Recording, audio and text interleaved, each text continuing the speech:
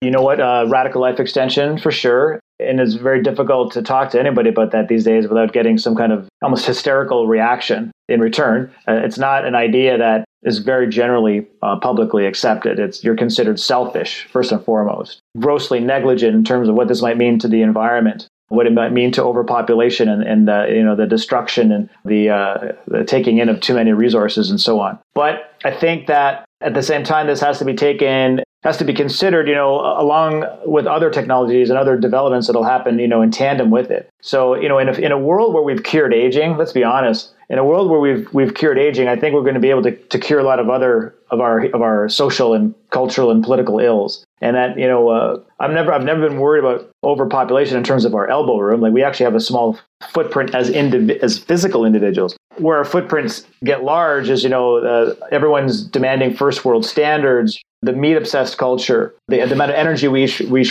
require. But if we can find ways to kind of like squeeze all of these things down such that our footprint, shrinks likewise, then there's no reason to believe, I think there's no ethical, moral, religious, reason to, say that we shouldn't strive to, extend our lives to an indefinite degree. So that one definitely is exciting to me. I think death sucks, and I think that the sooner we get rid of it, the better. Today's episode is brought to you guys by TeamViewer. In the age of remote work, TeamViewer helps the world stay connected and productive. It's the leading connectivity platform for dispersed teams worldwide. Whether via your computer or mobile, teams can stay connected, secure video, voice, chat, screen share, and more. And on top of that, they're revolutionizing remote support with augmented reality and IoT solutions to help companies solve real-world issues beyond the screen. So if you've got a distributed team or you're working with distributed clients, TeamViewer is absolutely a must. And you guys, for a limited time, can check out a free trial. If you go to teamviewer.com/disruptors, that's DISRUPTORS. Again, teamviewer.com/disruptors. You can sign up for a free trial. The company that combines it all into one for remote teams everywhere to increase productivity in this age of COVID when we're all working from home. We can't escape, can't get into the office. We might as well at least feel together. teamviewer.com/disruptors for more details and to sign up for the free trial. Welcome to The Disruptors, the podcast about the future of all of us, where we look at the technologies, trends, and societal norms shaping our collective future. Hear the world's top minds share their insights and predictions on the convergence, direction, and ethics of exponential technologies transforming life as we know it. You can learn more and stay up to date at disruptors.fm.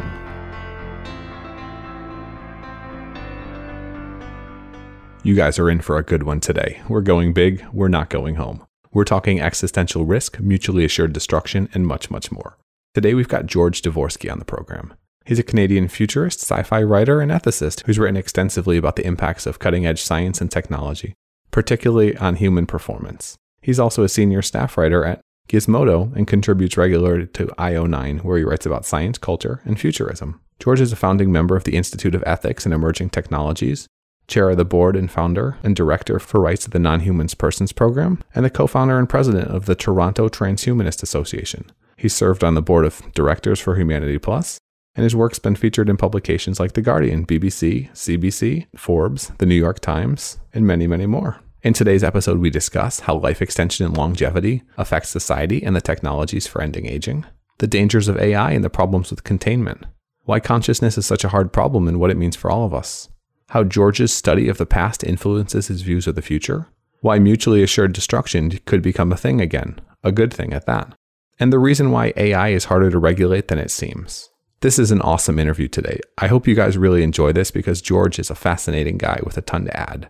At the very end, the interview cut out, so we ended up having to shorten the interview and just run it up to then. Till that point, it's an incredibly awesome interview, and I think one that you guys will get a lot of benefit out of. It's around 50 minutes long and a ton of fun. So I hope you guys enjoy this. If you do, please consider supporting us on Patreon. Disruptors.fm/Patreon. If you support us for $5 or more per month, you'll unlock access to almost weekly bonus episodes so you can have a little bit more of the Disruptors right to your earbuds. And if $5 a month is too much, you can support us at any level if you're choosing on Patreon. If that's too much as well, then just consider sharing us with a friend or leave a review on iTunes. iTunes reviews are incredibly helpful in helping us reach more people. And disruptor.fm/iTunes. And now, without further ado, I give you George Dvorsky. We choose to go to the moon in this decade and do the other things, not because they are easy, but because they are hard. So you have a diverse background that seems to come from science, a little bit of fiction, probably a little bit of fantasy. What's your story? How did you become this guy? Yeah, it's kind of a convoluted path, but I mean, many of our lives don't take a straight direction towards our destinations or towards our goals, but it's all good. I think it really kind of serves to make us who we are. My academic background happens to be in virtually nothing that concerns me today, but that's not even entirely fair. I studied history at university, but and even there, the history that I studied had to deal with philosophy and political science. I was fascinated with 20th century history, particularly the rise of totalitarian thinking. And I was very, very interested in the Soviet Union. But and I also had an interest in the history of science. So I was interested to see the progression of thought, to understand where the breakthroughs were coming from and what led to certain lines of thinking. Darwin, in particular, was hugely fascinating to me, and just seeing how his ideas spread or really didn't spread, unlike the ideas of Einstein and others, which really took off immediately and gained immediate traction. Darwin's ideas have taken much longer to take root, and it has to do with, I guess, the nature of what he was describing, which was the human origins, and that has obviously a lot of metaphysical conflicts. But after university, as I like to joke now, I spent the first part of my academic career looking backwards in time. I then kind of shifted my focus and started looking to the future. But the reason why I said earlier that we take all the baggage with us as we progress through life, I don't think that I would be half the futurist I am today if it wasn't for my the history and my just this sense of linearity, the sense of human progression over time. That in order to be able to look forward, you have to be able to understand where we came from. And I think a lot of futurists actually lack this kind of this sense of historicity. And actually in two different ways. One, it can make some individuals think that the possibilities aren't as profound as they actually are, or alternately that it's going to take it's going to come too quickly or too slowly. So, or even non-futurists just feeling without a sense of history, they may not even feel that a sense of change is even possible. And I think really now, perhaps more than any other time I think in my life, and it wasn't like this even 5, 10, 15 years ago when I first started getting involved in futurism, is this weird presentism that has taken root. There's a sense right now of the current moment is somehow exceptional in human history, and that's far from the fact. Let's take the president of the United States, for example. I mean, obviously, I'm not a fan, but I recognize that this is perhaps one of the more problematic presidents that the United States has had to endure. Yet at the same time, hearing the hysteria saying that this is the worst thing that's ever happened to the United States, it's like, just that the times have never been darker for the United States. I'm like, well, you don't have to go back too far in time to see that, there are, equally dark precedents, whether it been the Nixon era and the Vietnam era, or even, what went on during the Second World War and how people struggled back then. I think that there's this kind of this feeling of, I don't know, the stasis or this kind of, like I said, this presentism that people are having a hard time breaking out of this shell and looking perhaps to the future now and thinking about different kinds of possibilities, that progress can happen, both technological, social, and cultural. I'm perhaps straying a little bit away from your initial question, but if you're happy to have me continue, straying is always good. We're here to stray. So back to your initial question, which was, how did I get to where I am today? So I back in around the year 2002 or so, I stumbled upon the writings of Nick Bostrom, a philosopher at Oxford, James Hughes, a sociologist, and a number of other thinkers, David Pearce, for example. These individuals, I guess, self-professed transhumanists, which was a word I'd never heard before. But when I started to become accustomed to the writing and learn about what they were saying, it was like, yeah, this absolutely makes sense. Of course we're going to do this. Of course we're going to apply technologies to ourselves. We're going to change who we are. We're going to take the reins of evolution and mold ourselves into, whatever we desire. But not even just that kind of like that transhumanist utopian aspect of it. I just saw the medical necessity of it. I saw transhumanism. So like the things like the application of cybernetics or nanotechnology information technology, all these kind of emerging and converging elements that this is where the future of medicine is going. Even things like the prospect of radical life extension. Is that a transhumanist fantasy? Or is that just, again, the logical progression of the medical sciences? So, and I also looked at it from a very practical standpoint as a result. So, as my colleague James Hughes liked to say, it's arguing against transhumanism in some ways like arguing against the plow. Like it's going to happen. So for me, wanting to get involved in this community was so that I could at least have a sense of some kind of not like control over it, but just to be involved in the conversation and to get the conversation started. So back in like 2002, 2003, that time back then, to describe things like radical life extension and cyborgs and neural links and mind-to-mind communication and even nanobots to a certain degree, and all the things that either are now kind of in our midst or will soon be in our midst, was very radical thinking and very fringe thinking for sure. And for me, one of the moment of reckonings was a cover of Time magazine where I think, if I remember correctly, it showed it had the years 2040 on the cover with a head with like a brain jack sticking out of it. I'm like, oh yeah, these ideas are now not just fringe anymore. Like talk about like mainstream, incursions of this kind of thinking. So yeah, back then, like again, early aughts, excited by these ideas and wanting to become more involved in them, I co-founded the Toronto Transhumanist Association, which was a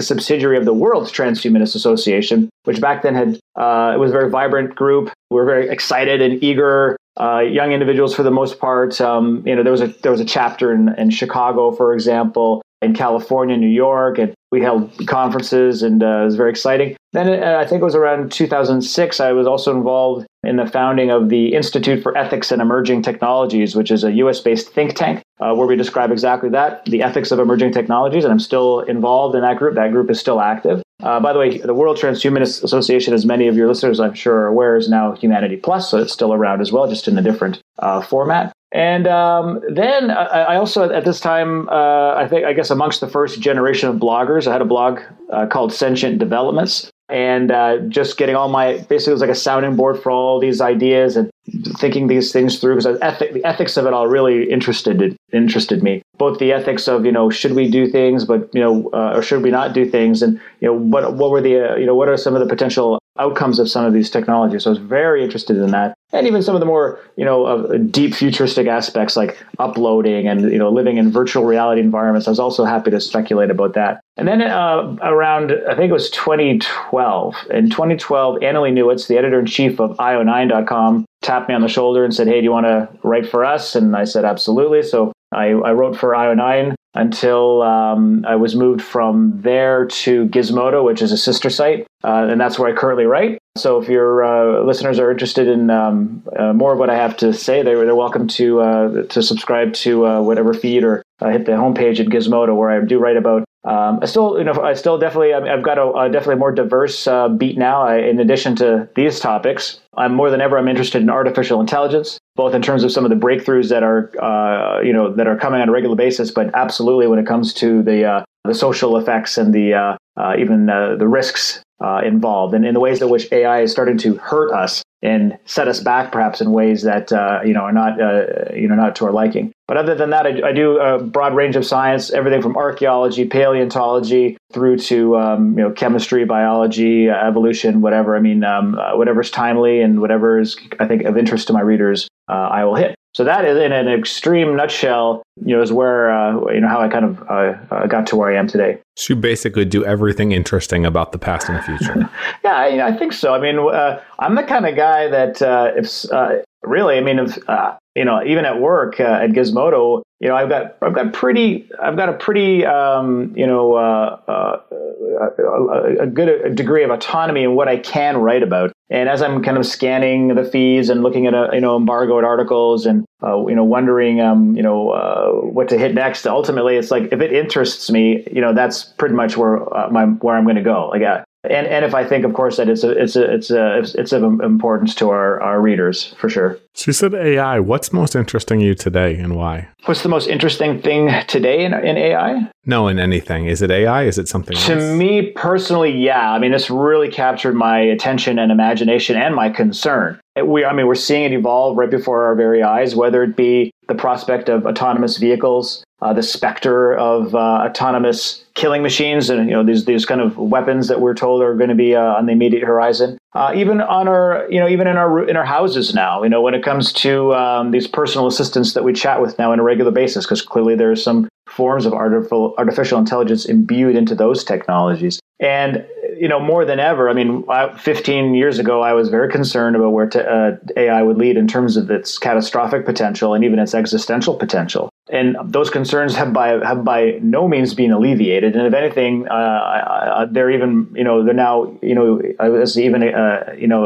protracted in terms of my worries. So as the deeper we go into the future, the more plausible I believe are the concerns that these technologies can hurt us in some pretty profound ways. So that's really captured my attention. I get invited to speak from time to time at events, and I also make an effort to go and attend various artificial intelligence seminars and symposiums, and the discussions are starting to become extremely nuanced and very serious in this area. Give me one example. In August, I was at there was a conference in Prague in the Czech Republic. It went under the title Human. I think it was called something along the lines like the Human Equivalent AI Conference, which was basically an awkward way of saying it's a conference about artificial general intelligence, AGI. And AGI is distinguished from other AI is that it's very human-like in its faculties. So you take like a chess playing bot, or you take like an autonomous vehicle, or any of those sorts of systems. Those are narrow or expert systems. They can only do one thing and do one thing. It can do it very capably. So let's take AlphaGo Zero, for example, which is it's a machine that can play the classic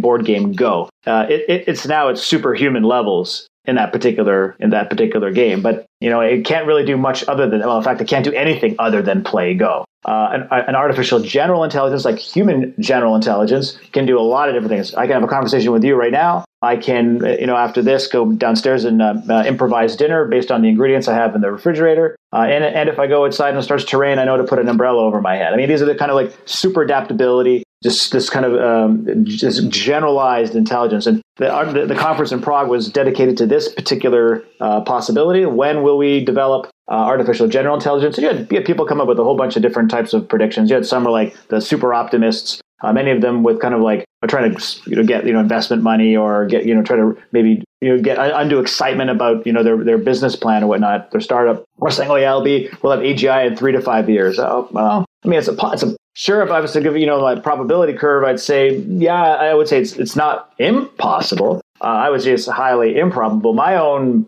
feeling is that we will hit this probably 20, 40 to 50 years from now. But the reason why these predictions are so important and why we're kind of so fixated on the emergence of artificial general intelligence is because the moment we have AGI, the moment we conceivably have a whole lot of other things, namely a whole lot of other big problems on our hands. Because in AGI, then the next day after AGI, you now have ASI, artificial superintelligence, because conceivably this system will be able to, again, unless we somehow safeguard it, that's a whole other issue altogether, it should be able to modify itself and do this kind of recursive self-improvement thing that we're so often told about. So within a matter of seconds, potentially, after developing AGI, we could have artificial superintelligence on our hands, and then we're dealing with a technology that is beyond our control, beyond our capabilities in terms of being able to understand it, to keep up with its speed, and of course to be able to kind of curtail its reach in the universe. So we better get this right as we're going to approach this seminal period in our civilization's history. So that's why I'm so interested in this. It's just probably one of the most pressing issues of our day. I find it childish and ignorant of people that say artificial general intelligence or artificial intelligence can be easily contained. We just have to bake in the parameters. I feel like if humanity has learned anything, it's that it's almost impossible to expect the unexpectedly impossible. Yeah, you're right. That's what's called a containment issue, right? And you've got all these people have these crazy ideas. Like science fiction has dealt with it. I think Frank Herbert in his novel, a kind of more obscure novel, Destination Void, already sensed it back then that we're going to have to contain it somehow. So I remember the plot of the story correctly. He basically sent a spaceship off world, and you had these AI developers kind of like build this machine in isolation and not even necessarily knew how to get back to Earth. And even more recently with Ex Machina, you had it in allegorical form. I don't think that movie was meant to be taken too seriously in terms of how our antagonist, I guess, was working on his artificial intelligence. But the idea there is it was super isolated, right? Like he was out there, what was it, in Alaska, remote setting, that there he could work in peace, and then the AI could not, breach the bounds of the setup that he had made there. Well, spoiler alert, the AI escapes at the end through strategies and through maneuverings that could not have possibly been predicted by the developer. It's not exactly how it's going to unfold, obviously, but the message of the movie is absolutely very well taken, that it'll sneak itself through our systems in some way, because by definition it is going to be vastly smarter and more capable than us, and no matter the safeguards that we set up, it'll somehow manage to filter through. And this might be our naive view of the situation, and perhaps maybe in 15, 20 years we'll develop these amazing safeguards, these kind of like firewalls, like from hell, that no AI can ever be able to penetrate. But from our vantage point here in the year 2018, based on what I'm hearing from some very, very knowledgeable people, that's probably not going to happen. Reminds me of the iPhone thing. You can't have a backdoor without having a backdoor for anyone. So if you want to interact with the system, you have to have a backdoor. And if you have a backdoor, it goes both ways. Yeah, you nailed it. That's kind of the problem, kind of encapsulated, is that there has to be some kind of level of interactivity. Otherwise, what's the point of having an artificial intelligence work for you? The other danger here is how are we going to get international consensus? And it doesn't matter what you are. If you're an NGO, if you're a startup, if you're like a well-established company like Facebook or Google, or let's say, or a government organization, or a military organization, how could you possibly get consensus from everyone to adhere to certain containment policies, even if you have stumbled upon a coherent and effective containment policy? If somebody's going to screw up somewhere, someone's going to unleash this thing into the digital ecosystem. And from there, it'll just set loose. And even by this particular point, whether it be 5 years from now or 50 years from now, obviously with each passing year, the digital infrastructure is more and more intertwined. That web is getting thicker and thicker, and it's reaching out towards more aspects of our lives. So with each passing year, the capability of AI to have greater reach in the world is only increasing accordingly. So yeah, it's not just containment in terms of having to garner international consensus. It's also any standards that we start to enforce when it comes to the development of artificial intelligence. We're starting to feel this today. We're starting to have the first conversations about AI regulation. Now, already though, and when I mean regulation, like anything's been regulated, like whatever industry it might be, we already have regulated industry. The airline industry is regulated, for example, as are other important aspects of our lives. So the idea that AI can't be regulated or shouldn't be regulated, I think is kind of a facile and reactionary view. Yet that voice is being promulgated. Let's take Mark Zuckerberg from Facebook. He has openly spoken against the regulation of AI, saying it's premature, not necessary. And as is so often the case in these corporate realms, the philosophy there is that we don't need government to put their hands on this issue to constrain us. We got this. We as an industry will self-regulate. We will make sure that we'll take care of our own backyard, which again, I find that laughable. Especially from Zuckerberg. Especially from Zuckerberg, who the problem with Zuckerberg as well, unlike other movers and shakers, let's take Elon Musk just as an example, he doesn't really get the AI problem. Like when you actually listen to him and you actually kind of pay attention to what he's saying, I feel it's way over his head yet, which is shocking to me, because someone as supposedly as bright as he is and as inquisitive as he is, and somebody who's so invested in technology would understand the implications. But maybe it's a classic case of an ostrich with his head buried deep underground. Thankfully, we do have the likes of Elon Musk. Unfortunately, Stephen Hawking has passed away. He was a very great voice in this regard. Bill Gates gets it. They listen to Bill Gates. He understands the catastrophic and existential potential for these and other technologies. So there are some voices that are super mainstream, but not just even mainstream, but super credible voices that people take seriously. Because you also have a lot of academics talking about this as well. But that the larger public who cares what some, nerd said, in Oxford University. But, when you have the leaders of industry, for example, start to warn against these prospects where we're actually telling that maybe our profit line, at the end of the day, it needs to be maybe curtailed a little bit because we need to develop an entirely new model of developing a safe system, or to have regulations that say you can't do this, which really what we're saying with regulations is a combination of you can't do this, you can't make a system do that, or you must make a system do this, that, and the other thing, or you have to follow these sorts of prescriptions to developing it. Basically, sets of rules to make AI safe, accessible, unbiased. Isn't that impossible, though? It's a winner-take-all scenario with the tragedy of the commons. So it means if one team can invent AI and AGI and theoretically break some of the rules, if they're going to win every game, it means it's like racing your car without brakes. I don't deny that this is going to be an immense problem of coordination and cooperation. Absolutely.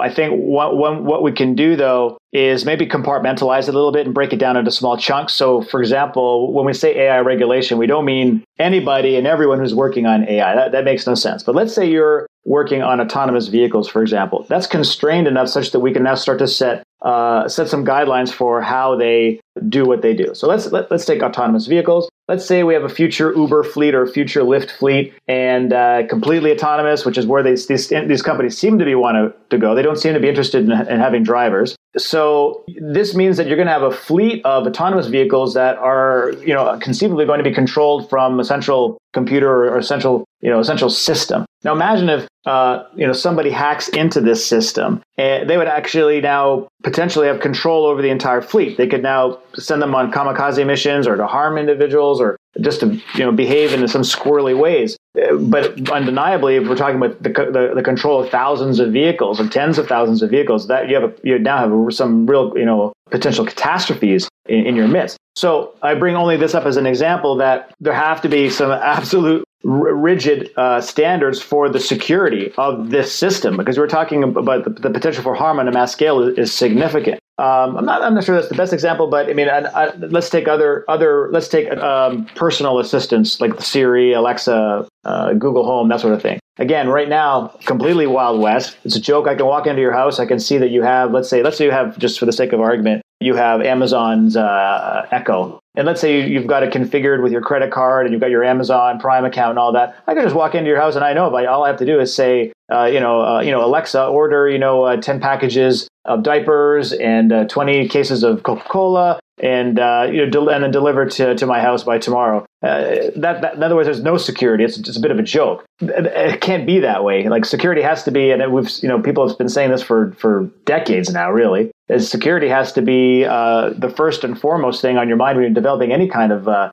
technology like this, and not an afterthought. So back to kind of your concern, which was like, how can regulations even be possible? Again, like I said, maybe break it down into small steps, small issues, one prescription at a time, and get, as much agreement as you can on it, and then see if it works. Obviously, if it doesn't work, if it's costing way too much money, or if it's putting too many people out, then maybe let's kind of, refine it a little bit and find ways to make it work. But I don't believe that we should just throw our hands up in despair and say that AI regulation, broken down to its subsets, is an intractable problem. Who loves online training at their organization? Just about no one. It's a hassle to create and distribute, and often tedious to take. And that's because you had to cobble it together. Authoring apps, learning management systems, and uneditable third-party content that looks like it's from the 90s.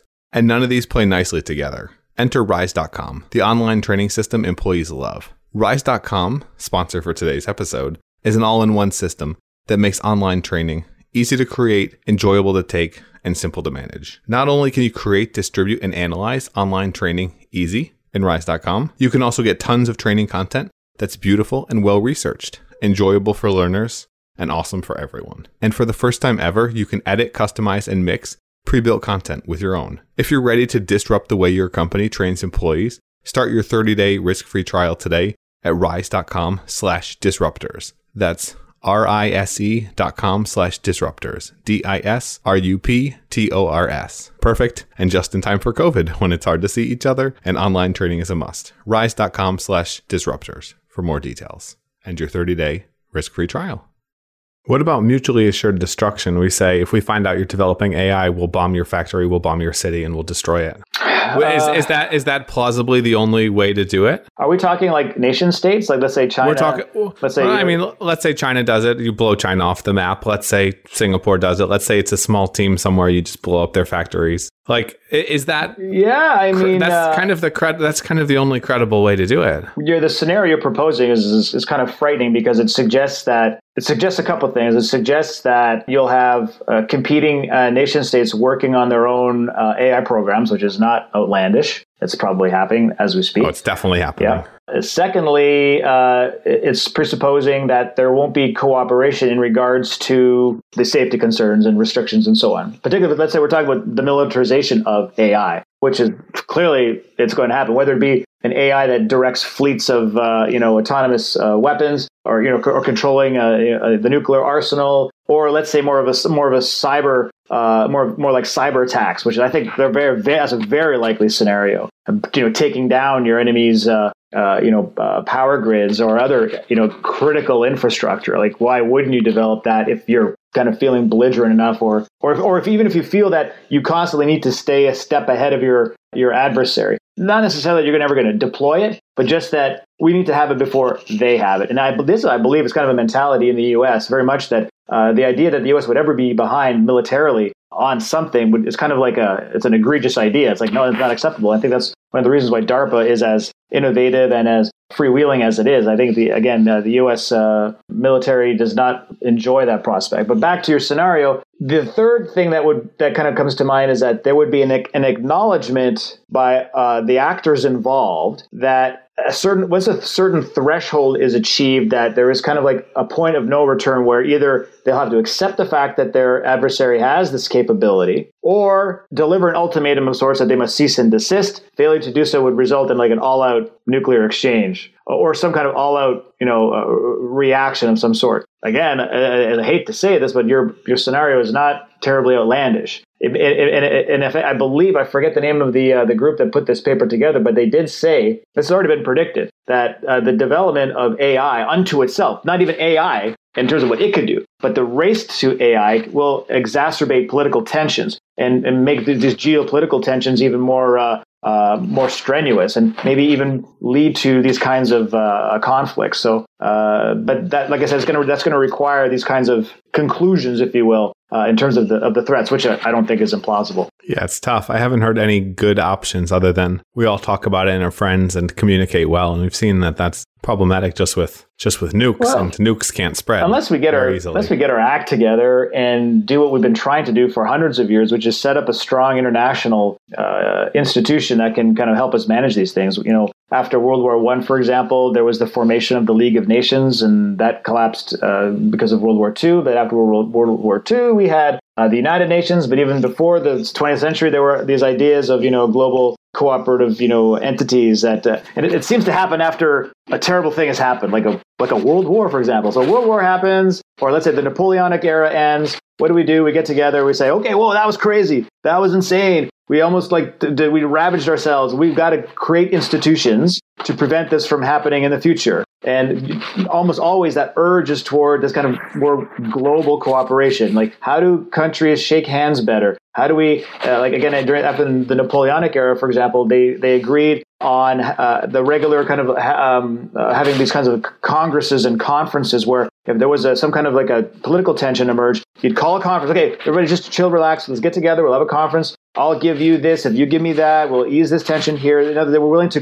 collaborate, willing to negotiate, which is something that's completely lost now. And it's kind of like almost like today, there's almost no give and take when it comes to what's happening geopolitically. And then, of course, after World War I, the shock of World War I led to the League of Nations, and then, like I said, then the United Nations after World War II. So what I would hope that, not even a hope, a concern that would lead to a positive outcome. I've long predicted that we will experience some kind of an AI catastrophe, like a bad one, that's going to catch everybody by surprise. And I'm not sure what form that will take, and may result in a lot of deaths. And that might be that kind of like, oh my God moment. We need to create an international regime here that where everyone is on board to prevent something, even worse than that from happening in the future. As we've seen unfortunately, from history, we're not very good at sticking through with these things. Maybe the first little while, we're like, oh yeah, we're totally into it. But then afterwards, maybe things fall apart and we get back to our old ways. So I'm not sure what the longevity of such a regulatory regime might be. But I'm just trying to kind of maybe play devil's advocate to your cynicism, which is that maybe there could be circumstances emerge where we might find some kind of common ground at an international level to both discuss the prospect and do something about it to prevent it from escalating. It's almost just as cynical to say we need to have tragedy before we can team up. Yes, it is. It's sad, and it's part of it's also human nature. Yeah. I hope that we can start to evolve beyond that. You mentioned longevity a bit. Yeah. So transhumanism, there's a lot of different ways that technology is going in terms of longevity, human health, extension, etc. Which are you most excited about? You know what? Radical life extension for sure. And it's very difficult to talk to anybody about that these days without getting some kind of, almost hysterical reaction in return. It's not an idea that is very generally publicly accepted. You're considered selfish, first and foremost, grossly negligent in terms of what this might mean to the environment, what it might mean to overpopulation and the destruction and the taking in of too many resources and so on. But I think that, at the same time, this has to be taken, has to be considered, along with other technologies and other developments that'll happen, in tandem with it. So, in a world where we've cured aging, let's be honest, in a world where we've cured aging, I think we're going to be able to cure a lot of other of our social and cultural and political ills. And that, I've never been worried about overpopulation in terms of our elbow room. Like we actually have a small footprint as physical individuals. Where our footprints get large is, everyone's demanding first world standards, the meat obsessed culture, the amount of energy we require. But if we can find ways to kind of like squeeze all of these things down such that our footprint, shrinks likewise, then there's no reason to believe, I think there's no ethical, moral, religious, reason to, say that we shouldn't strive to, extend our lives to an indefinite degree. So that one definitely is exciting to me. I think death sucks, and I think that the sooner we get rid of it, the better. There's some other things. I'm really super stoked about the possibility of more meaningful levels of communication between individuals and groups. So this kind of prospect of mind-to-mind communication and even the emergence of so-called hive minds. So you're already starting to see the first inklings of this in these neural interface devices and these computer-to-brain devices where you already have had teams, for example, have had this kind of thought-to-thought communication between individuals separated by hundreds of miles where one person thinks the word, hola, and then it's kind of like it's non-invasive techniques, but an EEG cap, captures the signal. Then that signal is translated, sent over the internet to a transcranial magnetic machine that then causes lights to flash in the person's eye, such that they can do this Morse code thing and decipher the words. I only bring that up because it kind of sounds primitive, and it really is, but it's kind of like the first stab at what's going to be perhaps something much, much more profound, which is more direct thought-to-thought communication between individuals, such that we will be this kind of technologically enabled telepathic species as a result. So and it seems to be in our nature to do this. Our technologies seem to be constantly about integration, communication, closer and closer, links, between the nodes that are ourselves as human beings. And it's kind of, wonder to think like what kinds of activities, what kinds of organizations will we have, in a world where we're connected at a much more intimate and at a greater level. So those are the two things I would say that excite me the most, I'd say. What technology specifically for life extension are you most excited about, and how long do you think you'll make it? Yeah, so there used to be this kind of idea that, life extension would be that there'd be a magic pill that you take and it's going to, you live forever. That's absolutely not going to take that form. The way I see it unfolding, it's just going to be this piecemeal, incremental, a set of steps that will just lead to us kind of really at one point, we're just going to stop and look at each other and we'll ask ourselves, have we kind of like cured aging? Because, a lot of people are not dying anymore. In other words, it's not going to be like a eureka moment where we have it. So it can be anything from the replace. We're going to have suddenly we're going to, for example, be able to replace every organ in the body through with synthetic, either through just a synthetic replacement or through, let's say, regenerative medicines or any other thing that can keep the tissues that are in our bodies going, or whether it be a breakthrough like in terms of mitochondrial repair, or figuring out the cellular replication problem and harnessing all the different cancers that that ravage us. But even then, for example, we don't even know what we don't know. So we don't know, for example, even if we have all these things figured out, maybe at the average age of 175, for example, there's a new disease that happens because we all of our body parts don't age at the same rate. So all the various, let's say, physiological functions don't age at the same rate. So there might be something we don't know that, like I said, at this hypothetical age of 175 starts to break down and causes death. So we'll have to find a cure, quote unquote, to that. In other words, like we may have people live until, past 120, 140, 160, but then they pass away. But then one can maybe make a case that that's not even going to happen. Kurzweil and others have argued about so-called bridge therapies, where for example, if let's take today, for example, like I was born in 1970, so let's say I live to be 100 years old in the year 2070. Oh my God, like 27. And let's say I managed to get, maybe let's say medical technologies are such that I can live till 2080, 2090. I mean, by that point, medical tech should probably be sufficiently advanced that I probably will be, de facto, immortal by that point. So that's another kind of line of thinking is the bridge approach, where it's just going to be this constant succession of interventions that are just going to let you live to the next stage and the next stage and the next stage, such that you're just going to just keep on living indefinitely. And then, of course, there's even the prospect that I think is directly related to radical life extension, which is, I guess, the kind of like the escaping of our corporeal forms altogether, rejecting biological analog existence and leaping right into the digital realm, which I have my doubts about in terms of that whole continuity of consciousness problem. A lot of the schemes that I've seen, whether it be like, different brain scanning schemes, seem to imply a kind of destructive copying, where there is, absolutely, you've created this entity that's living a digital life in a virtual reality environment that's got your memories, got your personalities, and is absolutely firmly convinced that he or she is you, but it's just a copy, that person was literally just born the moment that the emulation was started, and you, unfortunately, are as dead as a doorknob. Your consciousness has come to a grinding halt. I think this is a profound problem in both philosophy and in the neurosciences. And until I think I've really yet to read a plausible brain scanning plan that can guarantee my continuity of consciousness from one substrate to the next substrate. But that might be just my lack of education or understanding of the issue. Perhaps maybe hybrid systems can exist where we kind of have still retain certain organic elements. Some scientists on the fringe have argued that there are certain aspects of consciousness that may have a relation to quantum phenomena. And even if they're wrong, there are other similar thoughts that suggest consciousness is somehow rooted in other, cosmological phenomena that can't be replicated by streams of ones and zeros or any kind of, digital paradigm for that matter. And that may be the case, but that's not, I feel, a deal breaker when it comes to uploading, because the way I look at it is the fact of the matter is this thing in my skull, it is performing those necessary functions. I am conscious. I know that I know for sure.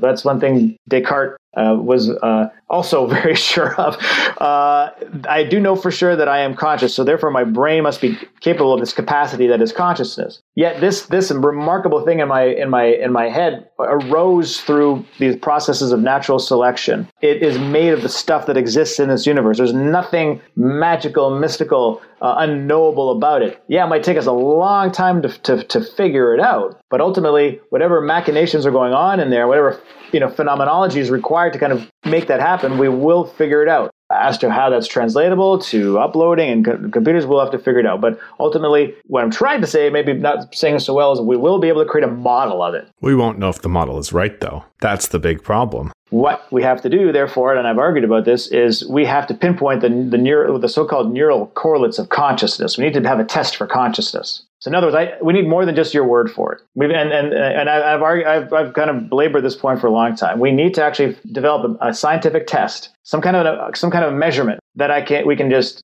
wave it over your head or whatever it might be, and it's going to like, it's going to go, consciousness is happening there, irrespective of what this person or animal or whatever is claiming or telling me. So I would dare say I personally will not upload myself or do any kind of brain scanning thing until we've developed this measurement device for consciousness. When I hear people talk about brain uploading, I think the same thing when I hear people talking about containing AI. It just seems so childish to assume that we'll be able to understand how the brain to such a significant degree that you would be willing to jump off a cliff. And I mean, it seems the same thing as praying to a god and believing in heaven. You have no proof that it's going to happen, and no one's able to verify for you, regardless of what happens. I mean, if you want to get into a semi-uploaded consciousness, what about just putting people under in terms of cryogenically or in some time anesthetically, keeping people under and having them in VR? I think that has a lot more potential. Or just hooking their brain into interfaces so they are playing in VR and you slow aging down. Yeah. The concept of creating an analog of your brain, first of all, a lot of the stuff in your body affects your brain. Your brain is what puts together the senses, but I mean, a lot of your hormones come from your stomach. A lot of different things come from different areas. Yeah. Yeah. And this is what I was alluding to earlier when I referred to hybrid systems, that plausible, meaningful upload paradigms may actually require these kind of like dual entity modules to them, like a hybrid system. So like I said, when we create this so-called model of the human brain, it may actually retain some biological, or what we would consider to be intrinsically biological components that then could be, let's say, connected to something absolutely digital. But they have to work together to kind of create that system. Like I like your example, which is like somebody that's in a coma, let's say, where you still have these biological components hooked up to a machine. I'm thinking something like that, but imagine like a super futuristic version of that, where who knows what that model of your brain might actually be and how it might actually exist in the real world. But again, I'm just bringing this up to show that it's not a completely implausible example. And just further to your point about cryonics, I know that a number of prospective cryonicists, their thinking is that they would rather do the whole brain. They would rather do the whole body preservations rather than just head only. Only because they feel that when they want to be revived, they want to be revived as kind of like flesh and blood human beings again, maybe with some cybernetic aspects or whatever. And that the thought that their brain might, if they do head only, that there's the fear that it'll be this kind of destructive copying and re-emulating of themselves in a way that does kind of create this kind of continuity of consciousness. So I guess I'm bringing this up only because cryonics does present a possible, let's say, bridge from death to renewed life or reanimation, in which you can kind of perhaps guarantee a continuity of consciousness, similar to like when you wake up or you've been in a coma, or if you've been put under anesthesia and where consciousness has literally been shut down. That when you wake up, you are still arguably you. At least you think you're you. Yeah, you pause the movie, go to the bathroom, and then you come back. Yeah. So the blog is Sentient Thoughts, and my question is on the concept of consciousness, sentience, especially with robots. Do you think we'll get to that point where we'll A, be able to tell, or B, they will be conscious? Yeah, right? Like in Ex Machina. Yes. You brought up that, and you can't actually tell, and I think that's a big part of the problem. Yeah, I mean, just a quick correction, it's sentient developments, but not that it really matters because I haven't been... you're talking about sentient, not the blog, you're talking literally about sentient thoughts. I was talking about the blog, but got the name wrong. Okay, all good. But yes, that is something I think about a lot, the idea of conscious robots. And it's even given rise to some other pet projects of mine. So, for example, at the IEET, I've set up the Rights of the Non-Human Persons program. And the reason why I set it up, like right now in its current form, it's mostly looking out for the interests of non-human animals that we deem to be highly sapient, very intelligent, very emotional animals that are arguably deserving of what I'd call personhood status. But the reason for even setting this up was because I was concerned about the same thing for future robots. And future robots they may be imbued with consciousness as well. It would be artificial consciousness. Again, not to repeat what we've just been talking about, but it's still an open question as to whether or not we can create artificial consciousness, or whether we have to create it by some other means, such that it's kind of like not so much artificial consciousness as it's more like a re-envisioning of how the human brain produces conscious awareness. But further to your question, so yes, I think that this is a huge topic because it could send me in any number of directions. But just very very quickly, if we start to have robots in our midst that exhibit human level intelligence and capabilities, and even a certain emotional spectrum, and that we can detect consciousness, like I said, because we're going to in my future world we're going to have this amazing device, this consciousness measurement wand, we'll call it, and then once we can confirm that all these things are resident within a robot, then now we have some real moral considerations to deal with, both in terms of their personhood, what kinds of rights do they have, and what kinds of privileges are they afforded in our society. But before we get, I know you're dying to say something, but before we get there, and please don't forget your question. My concern, though, is more proximate to that. And my concern there is the steps that are going to lead up to this development. The kinds of work that artificial intelligence researchers will be performing in their laboratories, as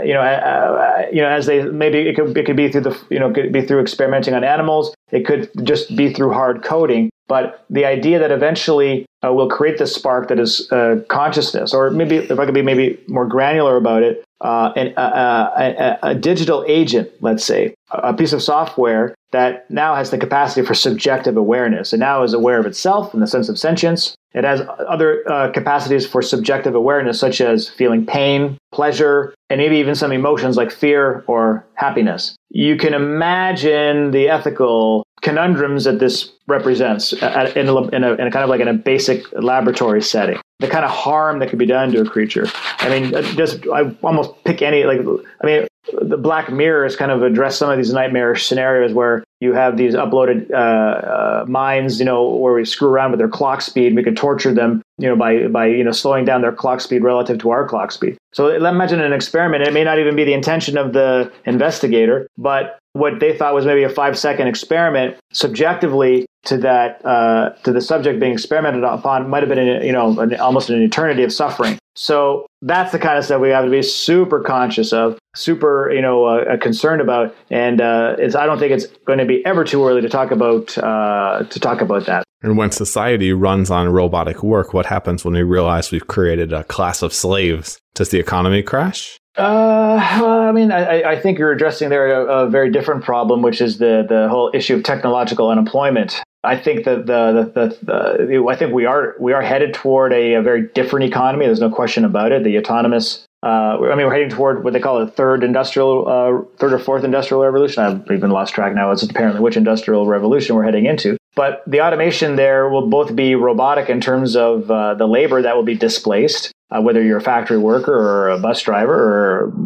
whatever. And that we see the writing on the wall of those jobs already. But we're also hearing, of course, white-collar work will be displaced as well by artificial intelligence. And we're starting to feel the first pangs of that. And they're projecting that by around 2025, we're going to start to see some massive displacement as a result of these systems. And because the fact of the matter is companies they will use these systems. So if it means they don't have to hire somebody and train somebody and offer them employment, all the benefits of employment and all that, minimum wage, whatever, if companies can have, can curtail those costs, they will. And I can't predict how society will, the effects of that will be on society or how we will deal with it. Obviously, we have dealt with, economic catastrophes in the past. Look at how Roosevelt dealt, for example, with the Great Depression. We've never been the same since. Similarly, this could result in a kind of another paradigm shift in terms of our social and economic organization,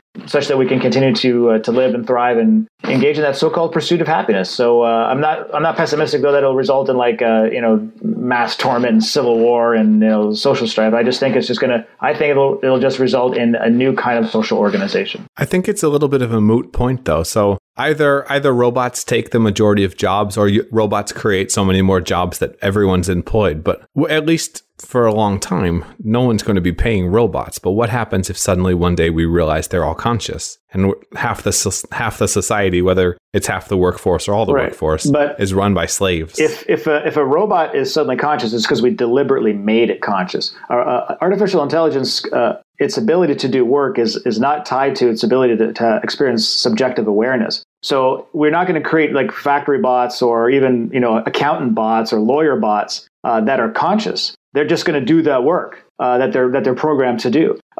So the population of fully conscious robots will be, I think, of an extreme minority, unless we deliberately decide to do that, or they themselves decide to do that. Then we most certainly will have something very important to have to deal with in terms of sociological and civil considerations. Hey guys, hope you loved our interview with George Dvorsky. I know I found it fascinating. He's a really interesting guy, and a lot of the stuff we talked about is truly transformational.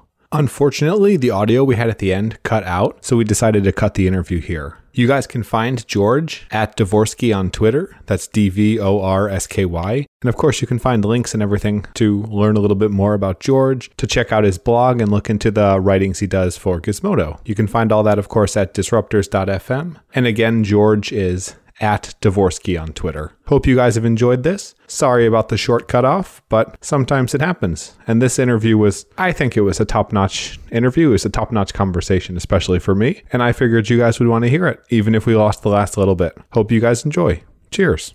Be the change you want to see in the world. That's something I strive towards and fail towards every single day. If you enjoyed this podcast, if you think the world could benefit from conversations like this, the greatest compliment you can give us is referring to the Disruptors to a friend or talking about us on social media. Please take 30 seconds to do so. It would mean the world to us, and if we're lucky, help us build towards a better world. Thanks so much for listening. Thanks so much for helping us spread the message, and have a great day. If you want more of the Disruptors, you can subscribe to the podcast on iTunes or go to disruptors.fm, where you'll find tons of audio and video interview stories with leaders in the fields of genetics, cryptocurrency, longevity, AI, space, VR, and much, much more. You can also follow me on Twitter at MattWardIO. If you enjoyed the show, please leave a quick review on iTunes at disruptors.fm/iTunes to help more people discover the podcast and help us make a bigger impact.